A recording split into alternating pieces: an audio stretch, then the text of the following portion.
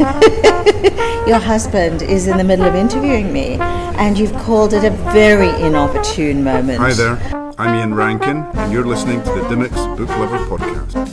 I am Ruby Wax, and you're listening to the Dimmicks Podcast. I'm Michael Palin, and you're listening to the Dimmicks Podcast. Hi, I'm Rachel Treasure, and you're listening to the Dimmicks Podcast. You're listening to the Dimmicks Podcast. Someone said to me, "Do you think you'll ever grow up?" And hopefully not. That would be very boring. I'd like to introduce Cheryl Strayed to the Dimmicks Podcast. Hello, Cheryl. Hello, it's great to be here. You're here for the Sydney Writers Festival. I am. We're looking out on, is it the Sydney Bay? Sydney Harbour. We have a lovely view from Walsh Bay looking at the old docks, and we're blessed to have a view of the harbour, which people pay millions for. So I hope you enjoy Sydney. We're living large in Sydney. We're living large. Now, for the few people that don't know about Cheryl's two books, her most famous one's one called Wild, A Journey of Lost and Found, and we'll talk about that a little bit. And her more recent book's one called Tiny Beautiful Things, a very different book, and I'd imagine a different experience in writing. Tell me about the history of Tiny Beautiful Things, how you got to write that. Tiny Beautiful Things is the book I wrote by accident. That doesn't mean it wasn't hard to write, but I really, it came to me by surprise. In March of 2012, I had just finished the first polished draft of Wild and sent it off to my editor, and was waiting for her notes when I received an email from my friend, the writer Steve Almond, who's just a fantastic American writer of fiction and nonfiction. And he said, "Cheryl, I have been writing this advice column for this website called The Rumpus, anonymously. The advice column is called Dear Sugar. It doesn't have any following. I'm not interested in writing it. It doesn't pay anything. Would you like to take it over?" Which I laughed, because that essentially described my entire career until that point. Well, taking over other people's things? Not having any following, not being paid for it.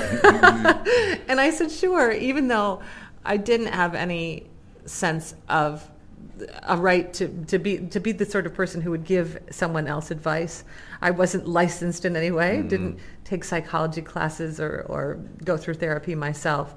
But pretty quickly, I just thought it just seemed interesting, because what does a writer do anyway but essentially contemplate all of those situations that I would be presented with, people's struggles and sorrows and secrets and deepest conundrums. And I was asked to contemplate those in the form of the Sugar column. Anonymous people would write to me, this anonymous person called Sugar, and it could be about sex, it could be about romance, it could be about money or relationships with one's parents or children.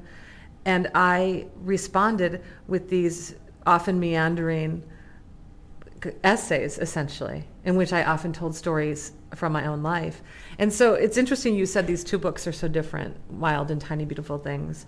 And I think you're right. I mean, obviously one's a memoir about a long wilderness trek I took in my 20s. The other is advice columns. But I do think that the core of these books is essentially the same. That really there's this great spirit of delving into those deep questions of how is it that we not only survive but thrive. And how was it writing anonymously? Did that empower you, do you think? It was really fun. I don't think it actually empowered me. And here's the reason why. I knew that someday I would put my name on those columns. And so my experience of the column was temporary anonymity. And so everything I wrote, for example, when I would tell stories about my marriage, I knew that I had to be careful with anything that I said. I wanted to be able to stand behind as Cheryl Strayed, because it would someday be my name attached to them. So it was more for me an experiment in what does it feel like to have an audience who doesn't know that you're an American woman in her 40s with 2 kids. All of those judgments we make about each other based on a kind of surface description like that. And so that was kind of freeing in that regard. I think I could be in the column, it went from when I took it over having no following to having this cult following online. And I think that what happened is that I could be anything anyone imagined. That whoever they, so many people had these ideas of who Sugar was. There was even a question of whether I was a woman. And even though in so many of the columns I do tell stories from my life, and so pretty quickly I painted a picture of myself, and it was an accurate picture. People would doubt that and say, well, what if this is all a trick? And it wasn't. I was very sincere about who I represented myself as being. Are there any of the letters or queries for advice that are the most memorable for you, or that you couldn't respond to? Well, there are so many that are memorable. Really, all of the letters in Tiny Beautiful Things, I think, in and of themselves, they're fascinating, aren't they? Have you read the book? I have, and it's like nearly a voyeuristic insight into people's lives, because it's anonymous. They're not sort of wedded to a personality, so you feel like you're in a way being let into someone's intimate details that you don't get in the real world often. That's right, and you are being let in. Many times people would say in their letters to me that they'd never told anyone this thing before, this thing that they just wrote to me, this anonymous person. They sent it through this form on the website, and I really felt honored by that people would share with me and that they would risk that vulnerability.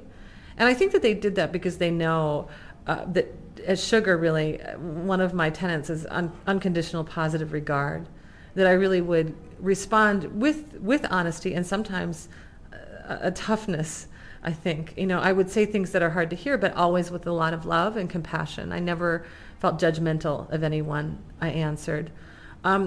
And I have thousands more letters that I didn't answer that are in my inbox, and it's not that they're not worthy of an answer, but for I couldn't get them to them all. And so you asked if any of these are memorable. I think that several of them in Tiny Beautiful Things are for different reasons. There's a column called The Obliterated Place that is written by a man in his 60s whose only child, his son, when he was 22, was killed by a drunk driver.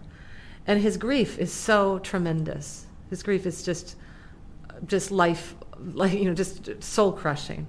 And he writes to me and says, how can I be human? Help me be human. And so that was a big one for me to undertake. And I'll never forget it. I'll never forget the experience of trying to address that. And then there are others that are more lighthearted. And there's these two women who have written to me separate letters, coincidentally, about they both slept with the same man, and they were friends with each other, and they have a conflict about this. The column is, this is what we call a clusterfuck, and it's so that was fun, even though they were presenting me with a serious conundrum.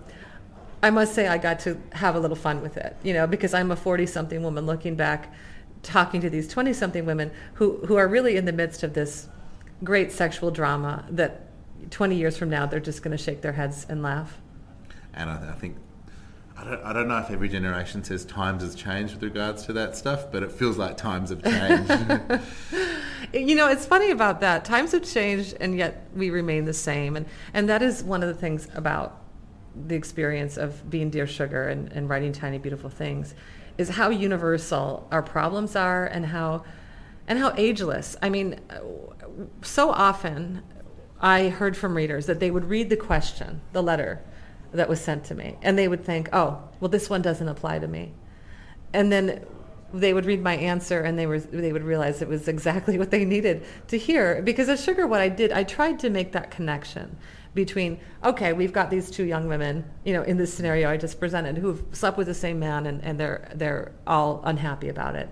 And what about that is specific to that moment in your life, in your 20s, when you're often trying to figure out, what you're doing and who you're going to sleep with, and what about that is universal, and how does that, how do we learn from that situation, no matter where we are in our lives, whether we're 16 or 76? And so that was one of my great endeavors as Sugar, really trying to transcend the genre. By no means did I decide to stick to this advice column form. I really wanted to make my column a literary form. And what that required was reaching really far and going big with every question. And I think for the people that haven't yet read Tiny Beautiful Things, that's what does come through. Not only is it genuine, humorous, heartfelt, honest, it's also not politically correct, which is quite refreshing in this day. Thank you. It's also profane. I do like to curse as Sugar, and sometimes in real life too. I hate to tell you. Well, we've already noted that on the Dimmicks podcast, but we've got a non-bleep policy here. You're very engaged with social media. How have you, Facebook and Twitter, how have you found that in the different form as a writer? I really love social media, and I think that I'm fortunate to just simply have, a natural inclination to social media. My friends who are writers, as we know, writers come in all shapes and sizes when it comes to personalities, and some are more social, others are more introverted. And I think that whenever your publisher has to say to you, as many of my friends' publishers have said, okay, you have a book coming out, you've got to start a Twitter feed, or you've got to open up a Facebook account. And they say, no, I don't want to. And I was fortunate that nobody was asking me to do that. So everything that I started posting on Twitter and Facebook was really, something that just sort of came out of my own desire to reach out.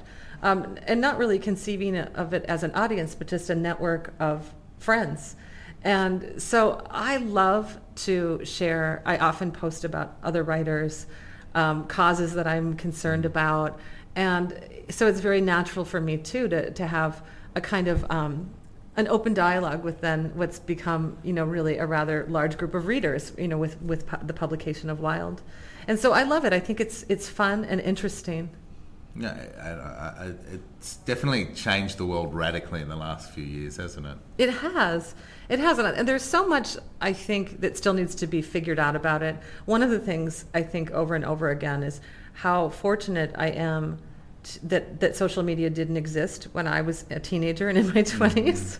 Really, I mean that sincerely, because I think that I would have crossed too many boundaries, and I would have said idiotic things that I later regretted. And it's not that I don't say idiotic things now. I certainly do, several times a day.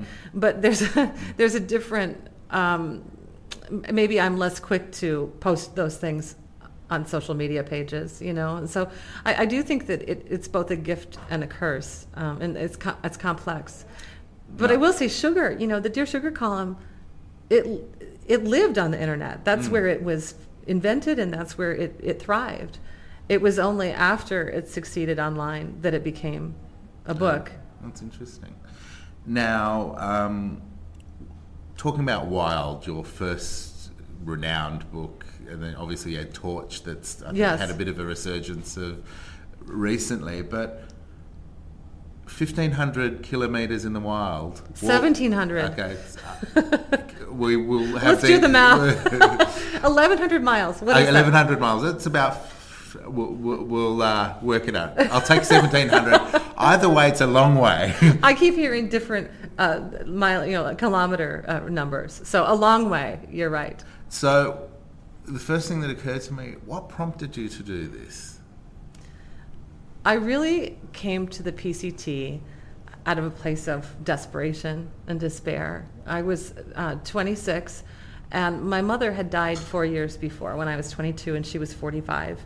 She died really suddenly of cancer, and she was really my only parent. I had a stepfather who I loved dearly, but who, after my mother died, essentially couldn't go on being a father to me. And I had siblings, but in the wake of our mother's death, everything just fell apart. And I was young enough that even though I was, technically an adult and moving into living, a life independent of my family, I still really needed my family, and I still really needed my mom. And I was just absolutely devastated by her death, and didn't know how to live in the world without her, and also how to bear the fact that I would have to live the rest of my life without her. That was just so tremendous. And so what happened is, in that grief, my sorrow turned inward, and I really began to self-destruct. I was married to someone at the time. I married really young, someone I really loved, and I did things you're not supposed to do when you're married.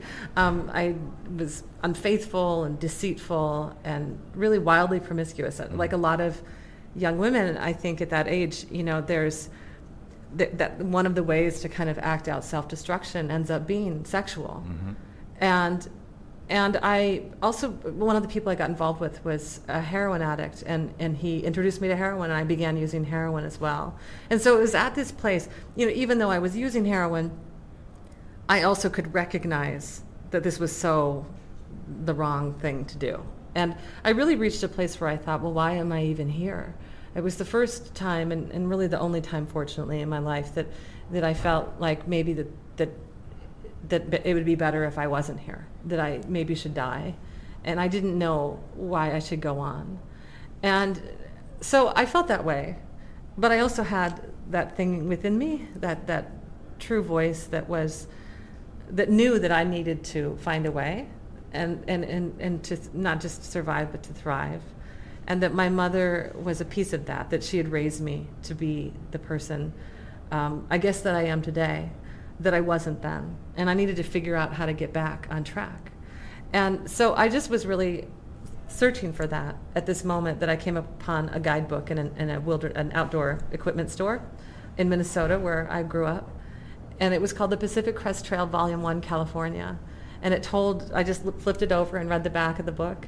And in a paragraph, it just told the story of this national scenic trail that goes from the Mexican border to the Canadian border through California, Oregon, and Washington along the western United States. Not on the coast, but up the crest of the Sierra Nevada and the Cascade Range. And I just thought, maybe if I go to that place and attach myself to that beautiful, grand thing, I can gather myself. So I did. What, is there something about nature that made that process happen easier? I think that there's everything about nature that restores us and heals us. I think it's a rare person who doesn't go into the wild and feel better. We all, really, there's probably one listener out there who's shaking his or her head, but most of us, it doesn't even take much, right? You go into a park, it could be in the middle of a city, and suddenly you're in a place where, it's not just about the human world, it's not just about the constructed world, the manufactured world, it's about the natural world, and that there's this grand and indisputable beauty and integrity in that, and there's just a feeling I think most of us get that it quiets us. It brings us perspective. It allows us to get still for a moment and to really think about who we are and what our purpose is. And the majority of people would probably just go for a 1 hour walk. Exactly. Well, yes, that's good point. Good point. Well, how long of a walk would you go on? Look, I would do an overnight hike. 1,700 kilometres. or 1,500. Well, my question is, did you think you'd make it to the end? Did you go in with an agenda to finish the trail? Was what was guiding you, as well as the major issues of grief and finding yourself and things like that, or were you just walking, or how did? Well, I went out there seeking a cure. I went out there because I wanted to heal my heart and to right my little boat that had really gone amiss, as we look at the boats out here. And I guess that I had a little bit of a feeling that would maybe be a very solitary, I went alone, and a very beautiful experience because I would be in this magnificent landscape. And I get out there, and what I find is it's so much harder than I think it's going to be. My pack is so heavy I can't even lift it. On the first day of my hike, I began hiking in the Mojave Desert. There was no water. I had to carry enough water to last for a few days until I would reach my first water source. And so it was just a tremendously difficult thing physically. Everything hurt. But within about a day or two, everything hurt but my heart. And until that point, the thing that had been hurting so much was my heart. And I get out there and I'm pulled out of that. I'm pulled out of my head and into the body. And my concerns aren't, wow, did I did I make a mistake in ruining this marriage I had? And how will I live without my mother? And what did I do? Why did I do that heroin stuff? Why have I, really gone in so many ways against my own values in behaving the way I had behaved? And instead I'm thinking, where's the next water source? And how am I going to get over this mountain? And wow, that, those sounds of the coyotes at night, what a magnificent thing. And so everything shifted, and my suffering became physical suffering, and truly I suffered physically. Anyone who's read Wild knows that this was a big physical trial, and it led to some comedy, I will say, in writing Wild, but in the moment wasn't very funny. Cheryl Strayed, thank you so much for contributing to the Dimmicks podcast, and enjoy the rest of your trip in Australia. That was great. Thanks. Oh, thank you. I love being in Australia.